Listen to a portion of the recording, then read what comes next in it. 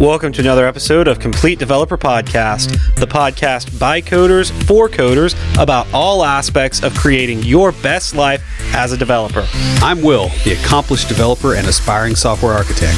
And I'm Beej, the journeyman developer, sharing my journey in development. Complete Developer Podcast is supported by listeners like you. We are now on Patreon at www.patreon.com/Complete Developer Podcast. Most of us have commutes, whether it is every day, just once a week, or even just on occasion. A lot of us will have to leave the house on a somewhat regular interval to travel to work. Most development work can be done remotely. Unfortunately, a lot of times it's done in an office setting.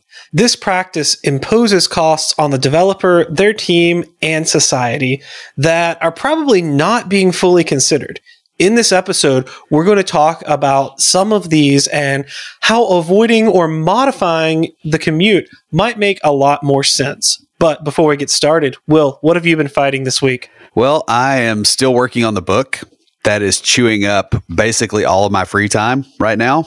In addition to that, I'm setting up a file server for you. If I can ever get that done and get that to you, that'll be real nice. I don't know when that's going to happen because it's in between everything else that's going on. The other thing that happened is I started my allergy treatment, right? Like, so like the drops. And man, the first day, that was actually the day of your party. Like I went to bed at like 7:00 that night. I was feeling so bad. Mm-hmm. And Sunday was bad, but not as bad. And then it just kind of tapered off. And so I don't know if I'm building more tolerance or if I was getting sick and got better. Mm-hmm. Then like I just don't know what happened. So I'm starting to try to get some of the health stuff kind of in order a little bit better. I'm turning 40 this year and that's, it's about time. Other than that, man, it's just work. Like that's all I'm doing right now. You mentioned my birthday. My party turned out all right. Not as many people as I expected. I kind of live further out there. You had just had your allergy stuff and weren't able to make it. A lot of people canceled at the last minute due to illness. I guess that's part of the problem of having a birthday right in the middle of cold flu season. Still, I had a few people show up. One of our friends that we recently made at a conference and lives out near you now. He and his wife came down. It was actually a lot of fun to kind of spend some time getting to know them a little bit better. And then a few other people came out. So it was good. It was a nice kind of personal, small thing, which ended up being really good. Also, I bought a washer and dryer. It is being delivered tomorrow. Life is still a bit hectic, but things are starting to calm down. I've got a new project at work that's a bit more low level than I've done before, so that's kind of exciting. I'm really looking forward to getting in there. I've been doing some tutorials and stuff, trying to get a better understanding of what they're asking me to do. Also, it's kind of interesting to be working on something that's not a web app, because that's what I've been doing ever since I got back into computing. So since we're talking about commutes, I have something commute related for IoTs.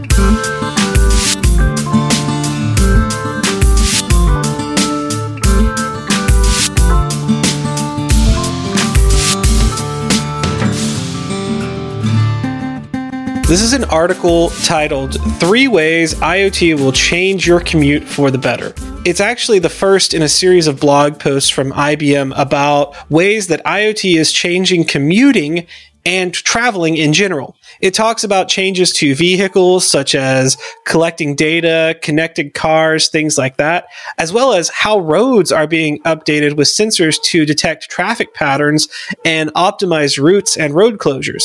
It even goes into how this will advance the concept of smart cities. So if you think of your smart home, but at the city level, Big Brother is watching and calculating which ads to send you. I know I'm kind of blending my sci-fis there. But anyways, there'll be a link to the article in the show notes. Check it out. It's really interesting, and you can follow along with it as the series goes. Who's talking to us this week? Well, we had an iTunes review from Dev Steve. He says, as a dev with 6 years under my belt, I am somewhere between the two of these guys. Only just discovered it, but the first couple of episodes are great. Looking forward to catching up on 3 years worth of material. Thanks, Steve. If you liked our earlier shows, just wait until you hear how much we've improved the audio quality and our own speaking abilities. Yeah, it's gotten a lot better since those first few episodes. Yeah, like I can get through a podcast and not get nervous, which is kind of nice. And our audio quality, well, exists. Yeah. Well, it went up and then it went down when we went remote. Like every time we've made a change, it's taken a little bit of time for us to adjust to that change. But we're constantly getting better at what we do. And so we're happy that you enjoy the content. The content has gotten better too, because we've gotten better at writing it and better at understanding based on what people say and tell us what makes an effective episode versus what we think would make an effective episode. Send us an email with your contact information because we've got a Complete Developer water bottle just for you. Guys, if you'd like your very own Complete Developer water bottle, leave us a review in iTunes or comment on the website or any of our social media. We post all of our episodes to Twitter, Facebook, LinkedIn, and for the time being, Google+.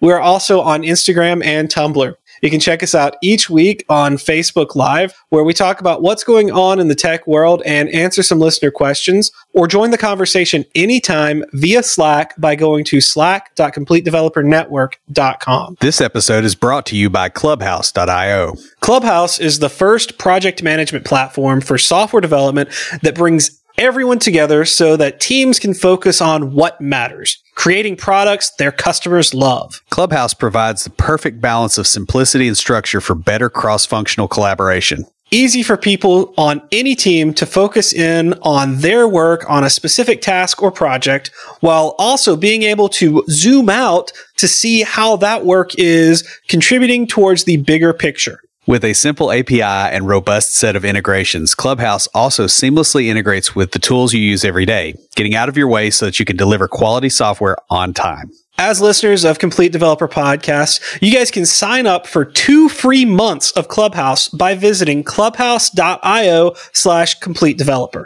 So many of us have commutes. A lot of people have long commutes that really result in a decrease in quality of life at the individual, family, corporate, and planetary levels, frankly. Whether it's spending hours a day in stop-and-go traffic, belching smog into the atmosphere, or the cost to operations when people are late due to traffic, commutes cause a lot of problems. Worse still, many of them are unnecessary and would be considered absurd had the idea been considered carefully. In this episode, we're going to talk through some of the costs that your commute is imposing on you, your family, your business, and the world around you. We hope that this will not only let you see how much of a problem it is, but give you information that is useful in determining how much of a commute you're willing to put up with. We'll start out with some statistics based around US numbers and then talk about the costs at various levels of society. Yeah, Beej has managed to reduce the frequency of his commute, as have I, as we both think this stuff is really important. While most of this is based around commuting by car, it should be noted that the costs of mass transit are better, but they are not non-existent, especially with other factors in the mix. We hope that the following information will help you make more informed choices when selecting a new job if working from home is an option. So we're going to start off talking about the ugly base statistics. And that is Will's terminology. That's good. I like it. First off, the commuting population. In February 2014, hey, I was just getting into computing then. There were a little over 139 million workers commuting in the U.S., and this is according to the Washington Post. 76% of Americans drive to work daily, usually alone, with another 9% carpooling. And you don't have a percentage here for mass transit. Yeah, that's because it didn't have that there. Okay. And the mass transit numbers are always tricky to actually figure out because there's a lot of, people that it's not a commute. Necessarily. It's, you're going to the grocery store and all that. And I didn't see a breakdown of those numbers. I would love to have it, but I just couldn't find one. No, I drive about 30 minutes to the park and ride. And just what I ride, there's about 30 or 40 people. Yeah. And I'm sure there's more of that, especially in the cities that have decent infrastructure for that. I mean, my commute is about 35 minutes in and closer to an hour coming home. Just because of the way the traffic patterns work, that's pretty painful. So speaking of the pain, the length of the commute is the next thing to consider. The average commute is getting longer, and it's currently around 26 minutes. Now, everybody that's hearing this is going to go, what? That's a short commute. Well, our audience is tech people who are mostly concentrated in cities. This includes people that, they're driving down the street 5 minutes because they're in a small town, or they're walking even. Yeah. So it's actually worse than this for most of the people that are like us. The typical commute in 1980 was 21.7 minutes. So it's gone up by about 5 minutes on average. Again, look at how much of the population moved to the cities in that amount of time. The average American drives 16 miles. Yeah, and I don't know what mine is distance-wise because I've also got to take my daughter to school, and I kind of go back roads and stuff because of the traffic. So I think mine is about 15.5 to get to the park and ride. And then from there, I ride the bus for about an hour and 15 into town. So, I mean, if you consider what I drive, then I drive that amount. Before I moved out to the middle of nowhere, it was like about 2 or 3 miles to the park and ride because I lived a lot closer to the city. Yeah, mine, I just pulled it up on Google Maps and it says 13.7 miles. Okay, yeah. So, given the averages above, the number of people working, so forth, this works out to about 1.8 trillion minutes in traffic. Yeah, and UK numbers are a little bit worse, but some of their mass transit options are better. Like if you're trying to commute in and out of London, holy cow, man. No, I could not imagine. I looked at those numbers through Atlanta. Yeah, I looked at those numbers and was just, like you don't want all the people in London to be like really realizing how awful it is. Of course, they do have mass transit options that are presumably better because they're more organized, I think, around that stuff than we are.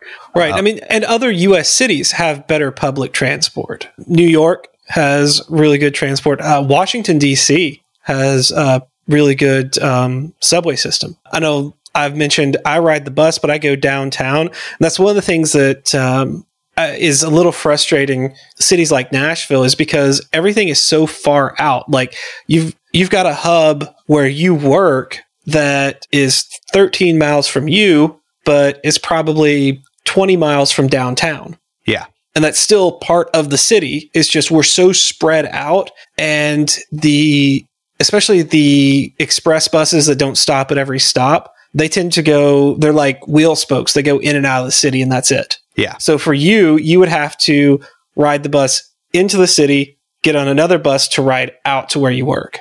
Whereas the way I go, I just cut through the backcountry, and I see deer and turkeys just about every day on the way to work. I do too, but then again, I'm in the backcountry, so yeah, you're out there where you could probably shoot one from a moving vehicle and get away with it. Whereas I don't think the people in Franklin would appreciate that very much.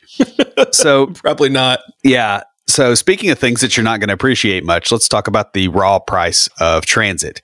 It's estimated that each mile you drive to work costs you $795 per year. Now, that's assuming 34 cents per mile of raw cost plus salary on average. That's an average salary. Developers are on the high end on salary, so it's actually worse for us. So if you look at that number and you just kind of go, wow, that's awful, realize it's actually worse. This means that if you have an average U.S. commute, it's costing you almost $13,000 a year, gas, car insurance, wear and tear, and lost time. Yeah, and the time's the big part, right? Because labor's expensive. Even if you're not using that time for work, this is something that we have talked about where when comparing, all right, is it worth paying someone to do this or doing it myself? Even if you're not using that time for work, that is still lost time that you're going to have to take away from work to spend with family, to spend doing the things you want to do. Yeah, or the things you have to do. Yeah, like grocery shopping. Yeah. And, this figure also doesn't include the other stuff we're going to talk about in this episode that doesn't really get into these calculations. Now, there's also some risks for travel. There are about 6 million car accidents in the U.S. every year, and that's from driverknowledge.com. I wonder if that number has doubled or worse since the advent of the cell phone, just because of some of the stuff I see on my commute. That would be a really interesting statistic to run of there's the advent of the cell phone, as in and then there's the popular uptake of the cell phone. And then there's the advent of the smartphone. I don't mean like the BlackBerry, but like 2007 when the iPhone came out and the smartphone became a popular thing. So I wonder what the numbers are between those different things. Yeah, I would imagine that it is definitely a highly rated cause of accidents if if a cause is actually determined. Now, with all this, there are according to the stats I found on Driver Knowledge, about 2 million drivers experience permanent injuries from car accidents each year. This seems a little bit high. And so what I think is actually happening is it's like whiplash type injuries, mostly, whiplash, maybe some scarring, that kind of stuff. But in 2017, there were 37,133 motor vehicle fatalities. So, with all this, obviously the costs of a commute are pretty stark, but there's some other stuff in the mix here too that isn't really getting maybe as much attention as it needs. So let's talk about some of the things that happen as far as like personal costs. The biggest thing is the time that you lose in transit. If the average commute is 26 minutes or so, it's actually highly variable, right? Your commute might be 25 minutes, but you've got to leave 40 minutes early in case there's an accident, so that you can get to work on time. Otherwise, you're late all the time. This means that you can't leave your house 27 minutes before you have to be at work and expect to get there. Although we know people that do that. I've worked with people like that, and they were always late, and they're like, well, there was traffic. There's traffic every day. I used to be someone that did that because I would calculate the commute, and I would be like, all right, it's going to take this long. And a lot of it was the assumption that the traffic was built into the commute time. Yeah. And that is not the best way to calculate things. Realistically, your time lost to commuting is more than the average daily commute. It's more than your average, too, which is the other thing. The average U.S. commuter lost 38 hours to traffic delays in 2011, costing a week's worth of fuel. In urban areas with more than 3 million people, this average increased to 52 hours of delays per year. So you lost an hour a week for traffic delays, essentially. This doesn't cover other time sinks, like warming up your vehicle in the morning. You do that? I mean, we live in the South, so we don't really have to do it that much. But yeah, I did it last week. Woo. Oh, yeah. Hey, you know what? I remember in college when you got the new security system in your car and you were able to remote start it. You were so proud of that, and you drove to school every day it was cold because you could start your car up and warm it up while we were getting ready. Yep, instead of walking totally like a half mile. Yeah. I totally remember that. I was so proud of that thing. You were. Yeah, but I mean, and there's stuff like stopping for gas. I mean, that takes time. It takes money. Scraping all the ice off of your windshield. All the other maintenance on your car. That's another time sink that isn't in these calculations. Well, something I didn't mention in what's going on with me this week is I got some leak in my car. I think it's a hose that's got a hole in it, and my uncle's coming out tomorrow to look at it. So I haven't been able to drive. I actually had to borrow my mom's car, which meant I had to go over to her place. I had to wait for her to come pick me up, go over to her place, get the car, drive it home. I mean, all that just so that I could drive in one day a week. Yeah, it's a lot. And that time cost is often hidden, but when you really look at the numbers, it has a really profound impact on your schedule as far as the available time that you have to do stuff. Like, they say, you got 8 hours for work, and you got 8 hours for sleep, and you got 8 hours for everything else. Well, if you're spending 2 hours in the car and now you're down to 6. Yeah, you got to eat. Yeah. You have to bathe. I mean, I know some people don't, but they should. Especially some in tech. I wasn't going to say it, but you did. So that works. I've worked with people like that. Man, they had windows that face south and had to share an office with them. And whoa. So speaking of that, there's also the stress of transit. A 2004 study found that commuting was the least satisfying activity of all daily activities in a survey of 1,000 women, falling behind household and work itself. Yeah. So you think about it people complain about work, people complain about housework, but the commute is actually worse than both of those as far as the stress level and the dissatisfaction it produces. People just feel like they can't get away from it. That's a very good point. I don't really mind. I ride the bus, but even when I was driving into the office every day, I didn't mind it. But also, I did sales where I drove around from business to business all the time. So for me, driving isn't as stressful as it is for some people. Yeah, whereas I hate it. Yeah, and I don't like being in traffic. Yeah, and my wife has gotten frustrated with me before because I've said that traffic reminds me of high school because the dumbest person out there sets the pace.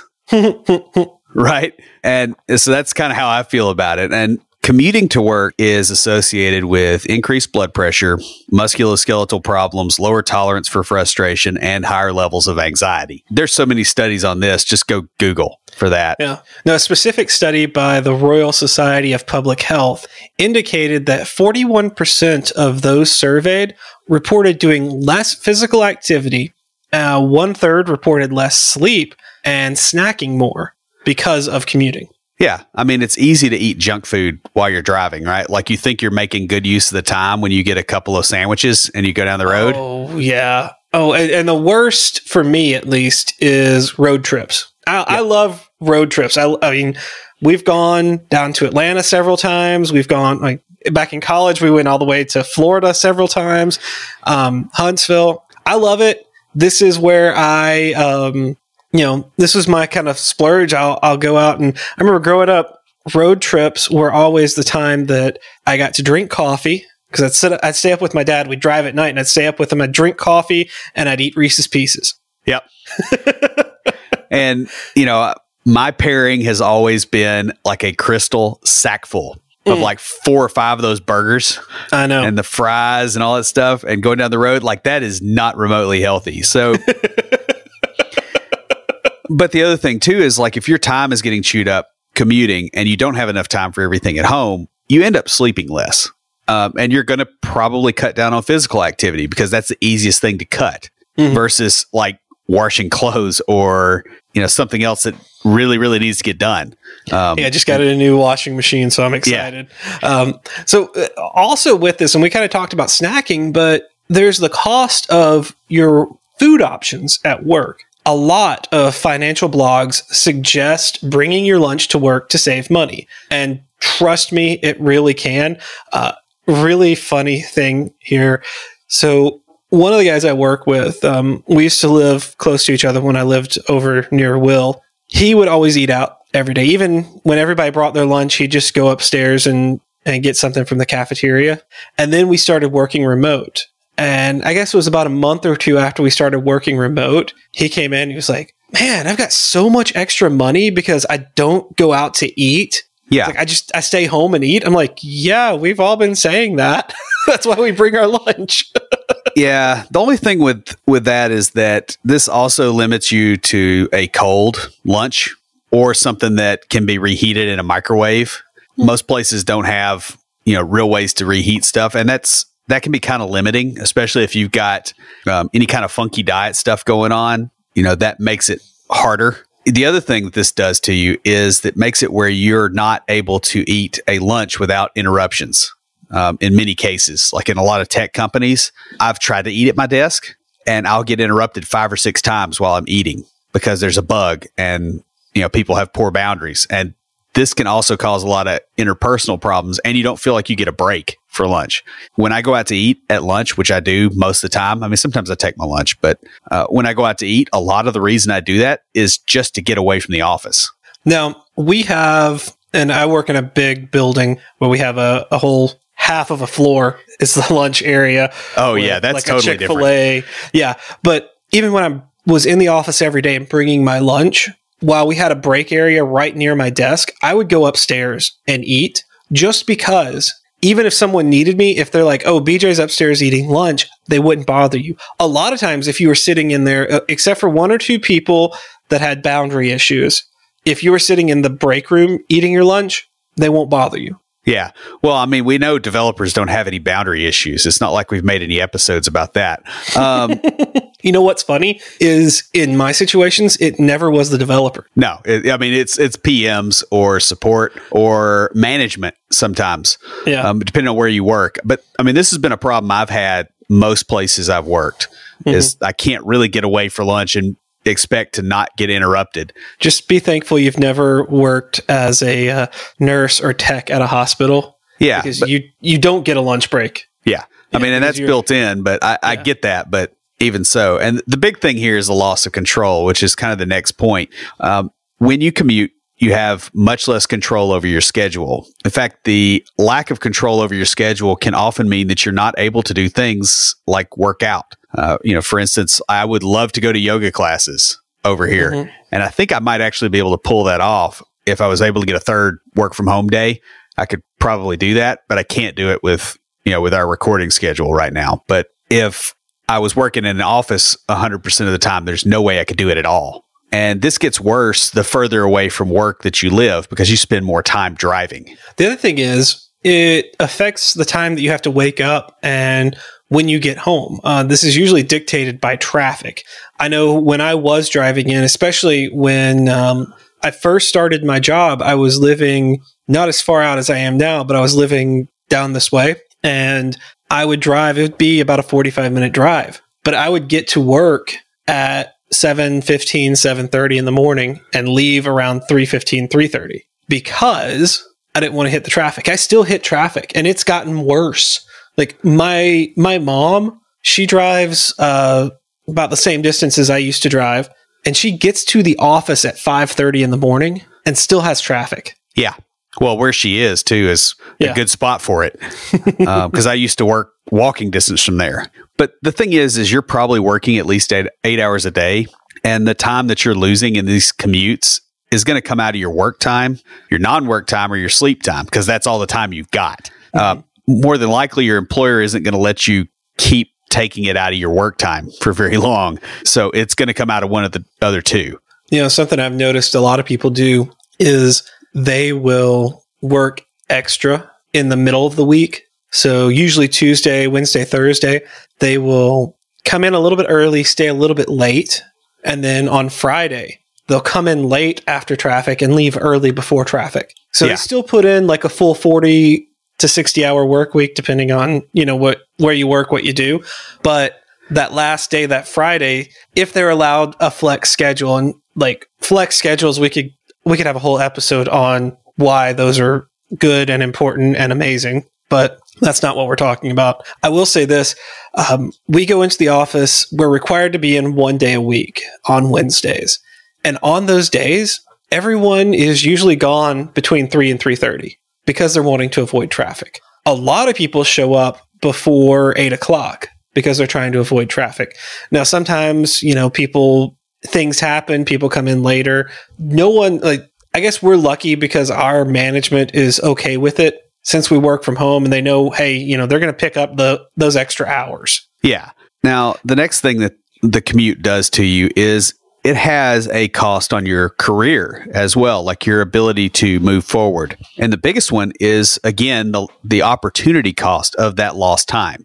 If you take your yearly salary and divide by 2,000, that's your approximate hourly rate, give or take. That's probably really on the low end when you start counting benefits, especially like health insurance in the US. But it's reasonable and it's easy to make this number. Then figure out how much time you spend in traffic, including the time driving to lunch and back in the middle of the day if you're doing that, and then multiply that out and look at what that's costing you. Like if you were an hourly employee, this would be catastrophic in terms of cost. One of the benefits of working downtown is we don't really, one, we have to park so far away. Nobody really wants to drive anywhere, but we don't have to drive anywhere. There's so much stuff within a few minute walk. Yeah. Like my options within a couple minute walk are an extremely slow Indian restaurant that you'll be there for 2 hours and you might get food poisoning.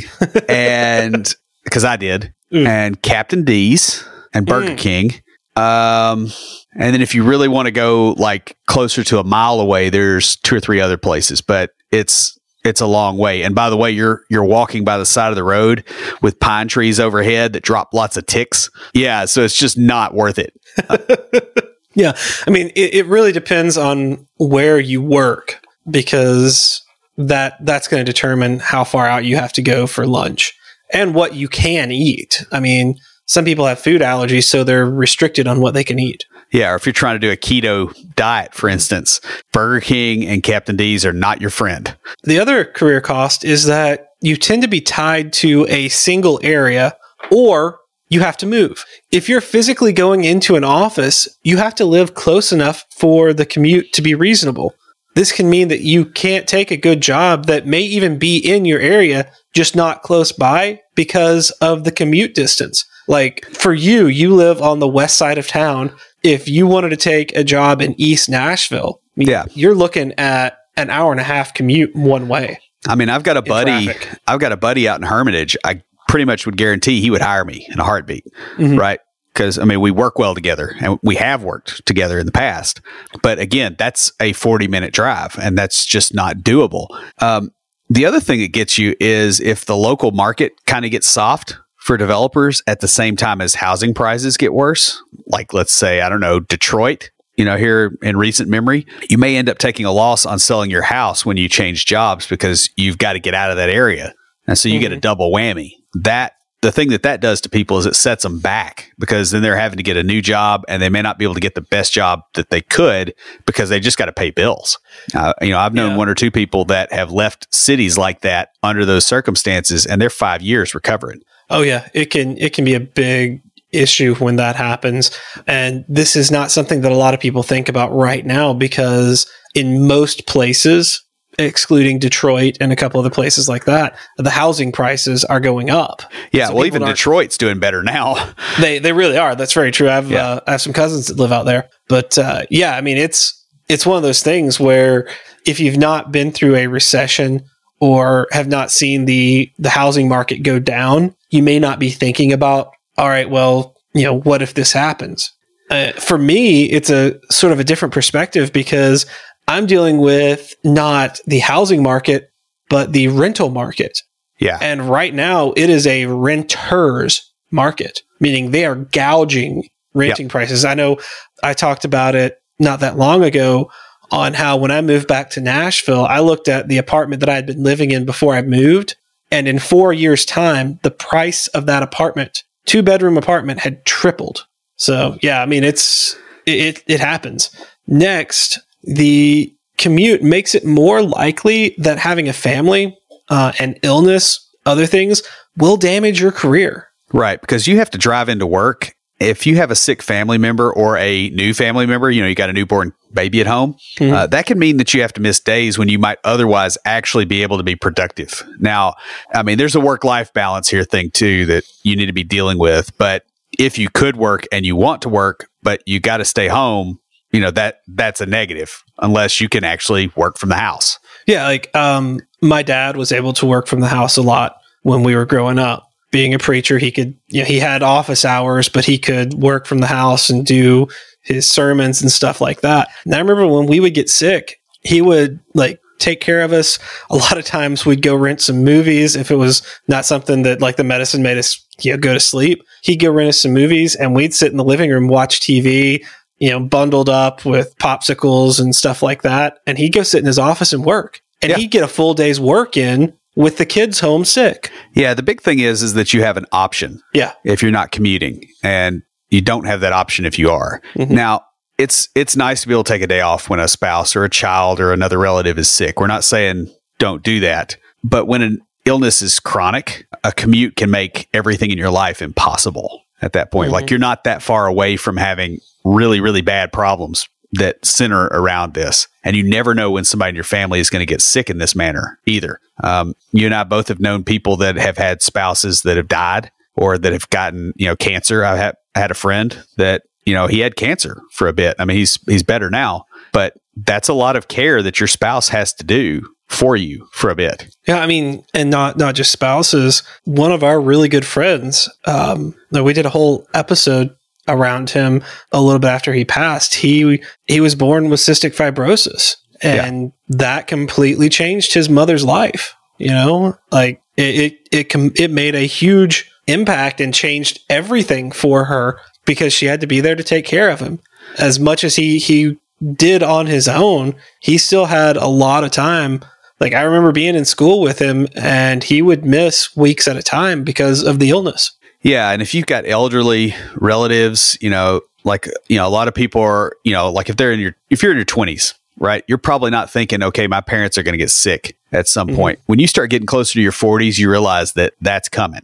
You don't want your job situation, if you can help it, to make that harder. Now, I have a coworker that had that exact same thing where she's older. Her mother has passed now, but she was able to work remote some and take care of her mom. Yeah. And that's a huge, huge benefit. Now, this next one is not really about commuting, but it's about being in the office versus being remote. And that is that you get interrupted more in an office, lots more. And the office environment, unless you've got a private office, is going to be worse than the average home environment. Again, assuming you don't have like 4 2-year-olds running around and you're, sitting there by yourself, then home is probably worse. If you got 4 2-year-olds running around, you're double dipping because you're running a daycare and there's something going on there. But realistically, home is usually got fewer interruptions. Now, the other thing I've noticed too is that if you're in the office, people will schedule you for more pointless meetings that you really don't need to be in the first place because it's cheaper on them. Whereas if they have to go to the extra effort of making sure there's remote calling software and they bring you on the call and you go through all the little microphone dance that everybody does on the beginning of every Skype call that ever happened. Can you hear me? That business. Like, people don't want to do that. So it gets you out of a lot of meetings that don't matter. And if you're remote, you can also just mute your microphone and just work if the meeting's a waste of time. Really, what this all comes down to is more wasted time. Yeah. I've worked in offices, man, where like every day, 3 or 4 hours was wasted. And then they turn around and they want you to stay late to make up for the time that was wasted. Because, we've got a deadline. We got to get this done. It's like, well, you wasted half my day. The next cost that we're going to talk about is the cost to your family. Less quality time with your significant other, your kids, your parents. Not only is the time restricted, but the rush to get to work on time really degrades the quality of that time. Yeah, and I can speak to this.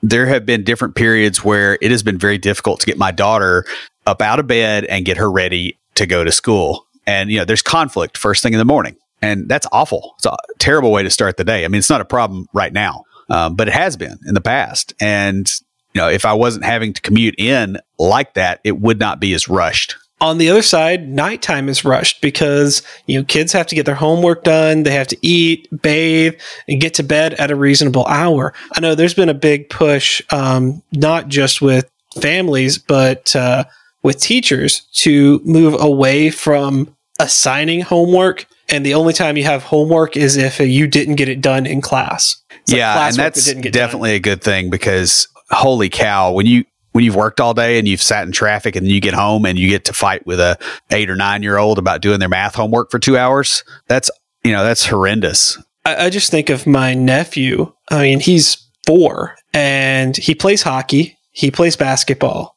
He plays soccer, not all at the same time, but there is some crossover. And, when he gets a little bit older, he's going to play football because I know he wants to. He's already talking about it. He's 4 years old talking about wanting to play football. He takes swim lessons. I mean, he has all sorts of extracurricular stuff. And if you've got kids they don't have to be athletic. If you got kids in the band, in drama, horseback riding. Horseback riding, any kind of extracurricular activity that adds to this time. And it's just, I'm really for this no homework thing, but I always hated homework too. So yeah.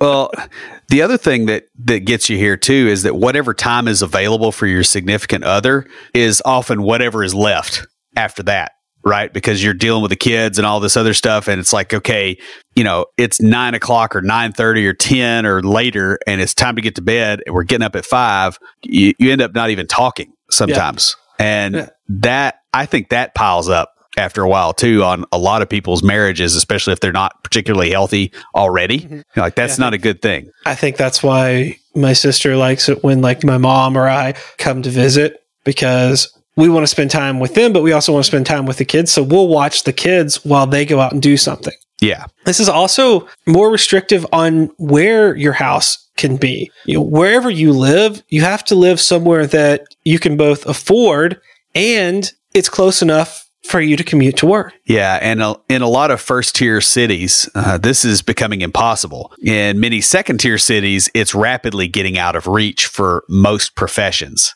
So like, if you're in San Francisco, even if you're a top of the line developer, you're going to have a hard time living there, close to work. If you're in Nashville and you're not a developer, you're not a doctor or something like that, finding a place to live that's safe and that you can get to work is getting hard. Yeah, I remember I had a conversation recently about why I moved so far out. I was like, well, I work remote 3 to 4 days a week, so I don't have to drive in. But I was like, I'm paying a lot less. And I said how much I pay per month. And the person at the table was like, oh, well, I pay that much for my mortgage. I'm like, yeah, but I have a 3-bedroom house with an acre yard. And he's like, I've got a 3-bedroom house on a 1/4 acre.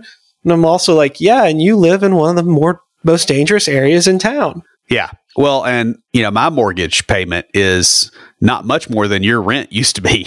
That's very true. Because I just timed it right. But yeah, I mean, it really makes stuff difficult. And if you care at all about the future of your kids, if you have any, you also have to be kind of careful about picking an area where the schools are good because they're zoned somewhere. And you don't want your kid, getting bullied or, drug-related crime happening in the school, even though it happens in most of them. This dynamic is one of the reasons you have so much suburban sprawl around the major cities is we just really haven't figured out how to do this well yet. Another cost you have to consider is your daycare or before and after care with school. I know I used to work in daycare and it was expensive. Daycare costs are really high, especially for young children. Like it surprised me when they told me how much they charged per child because I knew how much we made as teachers. And I'm like, we're not getting that. Where's that money going? Like, I know we had a really nice facility in a really nice area of town. So I know some of it went to the facility, but I'm like,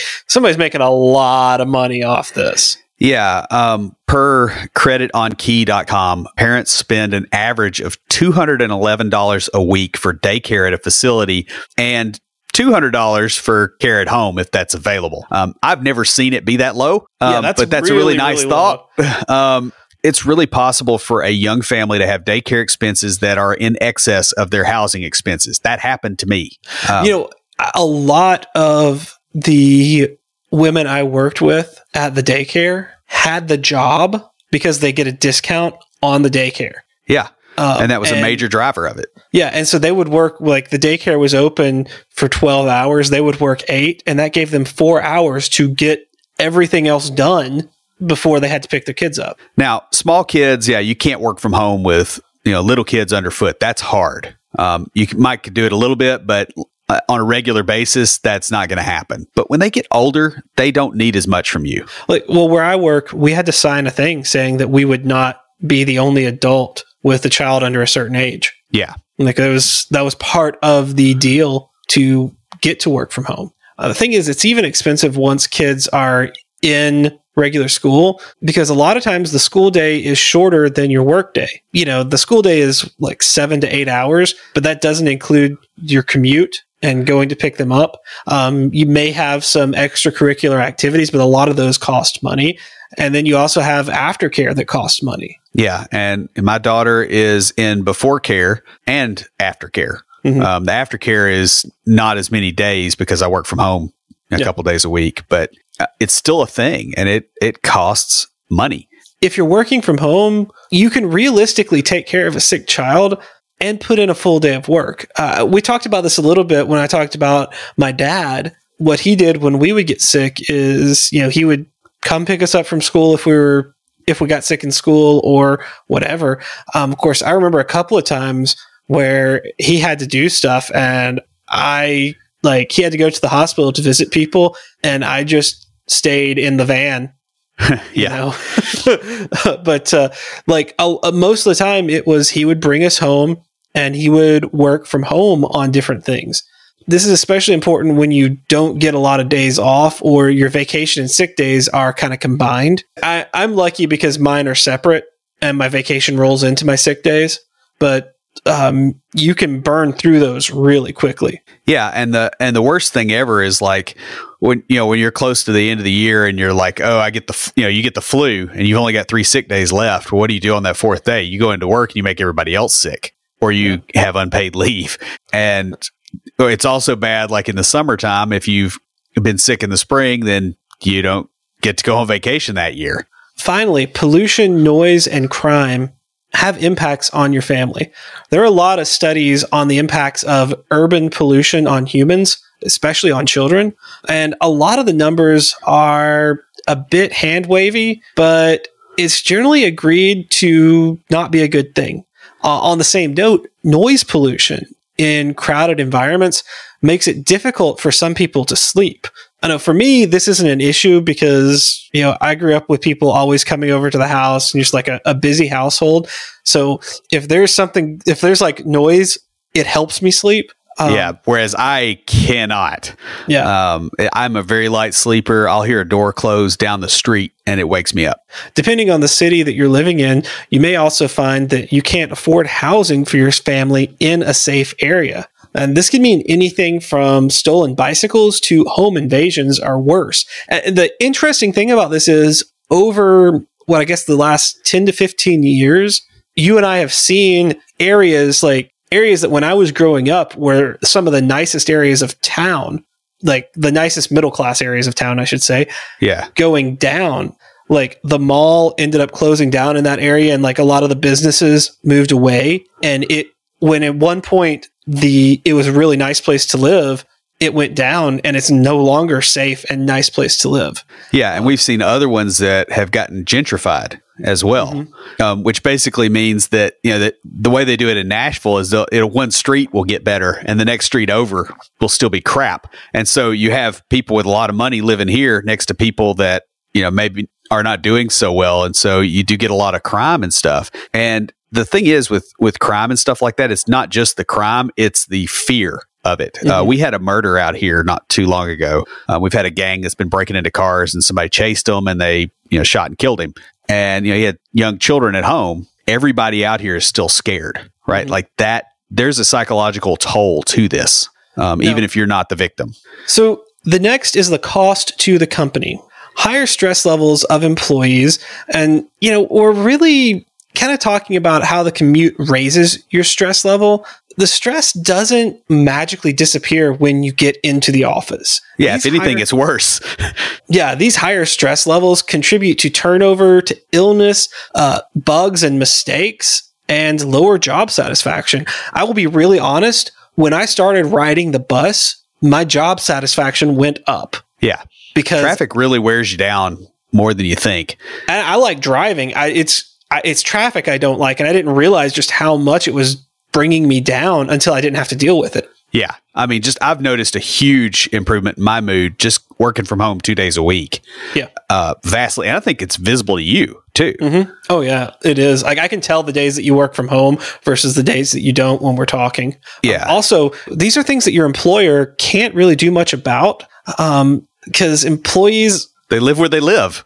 Yeah, exactly. Like you can't really adjust that as an employer unless you get rid of the commute. The other thing is some of your employees have tighter finances. We've discussed how commutes create financial stress. Well, the thing you have to think about is, yes, developers do get paid pretty well, but some of us are coming from places where, hey, we've got a lot of debt and it's not like we made mistakes. It's we were in school for something else and changed career paths or things like that. Or you got a house in an expensive area and you where the schools are good and you've got that sitting on you. And that financial pressure can cause a happy, fulfilled employee to leave because they're looking for more money. And it also means you'll end up having to pay more to keep your best people. Next, employee geographic restrictions and those associated costs. So if your office location is high cost and you don't allow telecommuting, your employees are going to cost more. I mean, look at the difference in pay between Silicon Valley and Nashville for the same level developer. Yeah, and Nashville has exploded just in terms of how much the salaries have gone up in the last 5 or 10 years. I mean, it is really insane, and it's not even close to Silicon Valley. This also puts you at risk of being undercut on cost by cheaper competitors, and it restricts your options for employees at the same time. There's also the issue of employees getting sick. And like you mentioned, you don't have enough sick days, so you come in when you're sick. One of the benefits of a remote workforce is that one sick workaholic won't make the entire office sick, and that can shut you down completely. Yeah, and this can be really important when you have employees that have a really good reason not to want to get sick, besides, the obvious not wanting to be sick, like they've got a baby at home. They got somebody immunocompromised at home, they have a chronic illness, that kind of stuff. It's, it will make people freak out if they've got certain stuff. I've worked around people that had a fear of getting sick at their stomach. And if somebody seems like they might be a little bit sick at their stomach or whatever, these people will flip out because, there's all that baggage with it. And you bringing people into the office kind of puts you in the middle of that. Negative or disenfranchised employees, they're going to gossip when they're in the office. But when telecommuting, it's less likely because they know conversations are logged. A lot of times on chat, for instance, or that someone can get to it. Finally, under this, employees unable to come in at various points, sometimes critical. Most businesses, there eventually comes a point where you need your people available. If they're commuting, the time will come when you need them and they're stuck in traffic. They are snowed in or have a sick child at home. I remember when I was working at the hospital, I worked the weekend of the flood in Nashville, and I worked the weekend of the ice storm. Yeah. And the flood, because I lived uphill from the hospital, didn't affect me much. But the ice storm was probably horrific for the same reason. Exactly. And I got in trouble because I went home that evening and didn't stay at the hospital overnight because I didn't want to sleep on the floor in the gymnasium. Yeah. I dealt with the punishment because I was like, I'm going to go sleep in my own bed. I ended up having to hike about half a mile or more because I couldn't get up the hill to my apartment. So, you have employees that miss because of all this stuff and it's critical and you have problems. But the other thing that happens is what happens to your disaster recovery plan, right? If your employees are distributed, your business is already able to run in that scenario. So if you have some major problem, like the building burns down and you have offsite backups, half your people are working remote already. You've got a skeleton crew to run the business, right? This helps the DR plan. So the final thing we're going to talk about is the cost to society. More time spent sitting in traffic means a huge loss of human potential. If you scale up the personal time lost to a societal level, commuting is a tremendous waste if it isn't absolutely required. Considering that the average commuter wastes 42 hours and $960 in traffic, there are a lot of other places that time and money could go that would actually be helpful to society as a whole. Or just to the people, like individually, like everybody being happier. The other thing that gets you on this is it really increases the cost of roads and mass transit. Rush hour traffic happens for several hours a day in the morning and evening with traffic dropping off afterward. But roads have to be built for maximum utilization. So it's kind of a burst traffic type scenario. This means that municipalities end up spending a ton of money on roads and other infrastructure and have the option of either having terrible traffic or overbuilding roadways for peak traffic. Yeah, and usually what happens is they actually overbuild and it still is terrible. Yeah, we've seen that in Nashville. Now, one interesting thing that people in other cities, Huntsville and Chattanooga, that I've talked to is they are actively looking at building their infrastructure before bringing businesses in. So I was talking when I was down at DevSpace, and they said, yeah, they have turned down companies because they want to build up their infrastructure. And I was like, I wish Nashville had done that. And they're like, yeah, we learned from your mistake. Yeah. And they'll probably have some of the businesses from here will go there. Yeah. Realistically.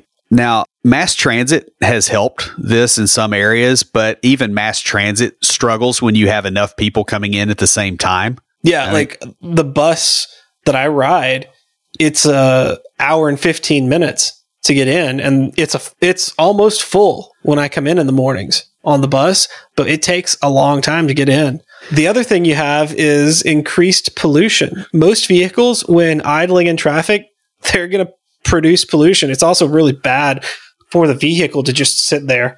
and run. We've all heard about global warming, but particulate pollution is also a major concern. Bear in mind that this pollution not only goes into the general environment, but into the lungs of the people sitting there. Yeah. I mean, you got a vehicle in front of you that's belching this stuff out. Guess where the intake is for the air conditioner in your car?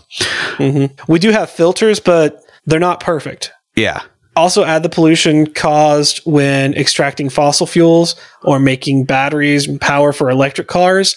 And there's a huge environmental impact that is pretty extreme. And next, more traffic accidents and the injuries that result from that. We talked about traffic deaths and injuries earlier. These events also have an impact on society that's really hard to measure. Not only do you have the very obvious consequences of injury and death, but there are a lot of hidden costs that happen over the following years. Medical bills, for one, can really extenuate a lot of circumstances. And we talked about people in financial hardships. They could be in those financial hardships because of medical bills associated with long-term effects of a car accident they had while commuting to work. Yeah. And oh, by the way, they may have gotten hit by an uninsured driver and they're just out of luck as far as collecting anything. They're just toast. The other thing this does is this decreases the general health of the population. We talked about how going into an office often serves to spread disease, but that's not the only cost. We have a flu outbreak right now, in town here and around Tennessee. There's schools that are closing and all that, but it also reduces the amount of time people have available to exercise and reduces their food options, makes them less physically active. This, kind of piles up after a while. I mean, heck, they're just sitting more in the car. And the long-term consequences of increased stress and exposure to pollution are harder to quantify, but I guarantee you they're there. If you have the kind of job and work ethic that allows you to work from home, then your commute is probably making your life worse in a variety of ways. For many of us, commuting is an artifact of an earlier time and doesn't really make sense anymore. While not every job can be done remotely, there are a lot of really good reasons to work remotely if you can. And we hope that this episode gives you some ideas to think about when deciding whether to work remotely or not. That pretty much wraps us up. Before we close everything out, Will, what do you have for us this week for Tricks of the Trade? Well, I just want to add a point to this that, working remote has a value, right? So if you're looking at it and you're going, hey, this is a $10,000 decrease in my salary, but I don't have to commute an hour. That's real easy. Take that. Because that decrease in salary is one thing, but the amount of free time you have, you're not getting taxed on that free time, right? So you're probably coming out ahead unless your pay rate is extremely low. So use these things that we describe here and try to figure out what the value of this is for you when you're doing job negotiations and you're trying to figure out what you want to get paid. Sometimes companies will move on remote work when they wouldn't move on a pay scale. So just keep that in mind. That'll give you more options. That's all I got.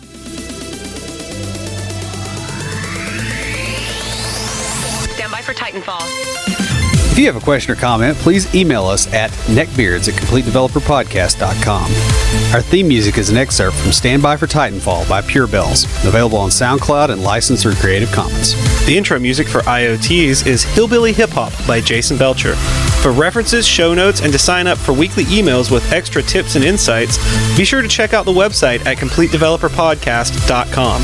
You can also follow us on Twitter at CompleteDevPod and like our page on Facebook to keep up with news about the show. Catch us each week as we broadcast live, talking about what's going on in the tech world and answering listener questions. Learn more about all of our shows and groups by going to CompleteDeveloperNetwork.com, where you'll find links to Junior Developer Toolbox, Developer Launchpad, and our other communities. Thanks for listening. See you next time.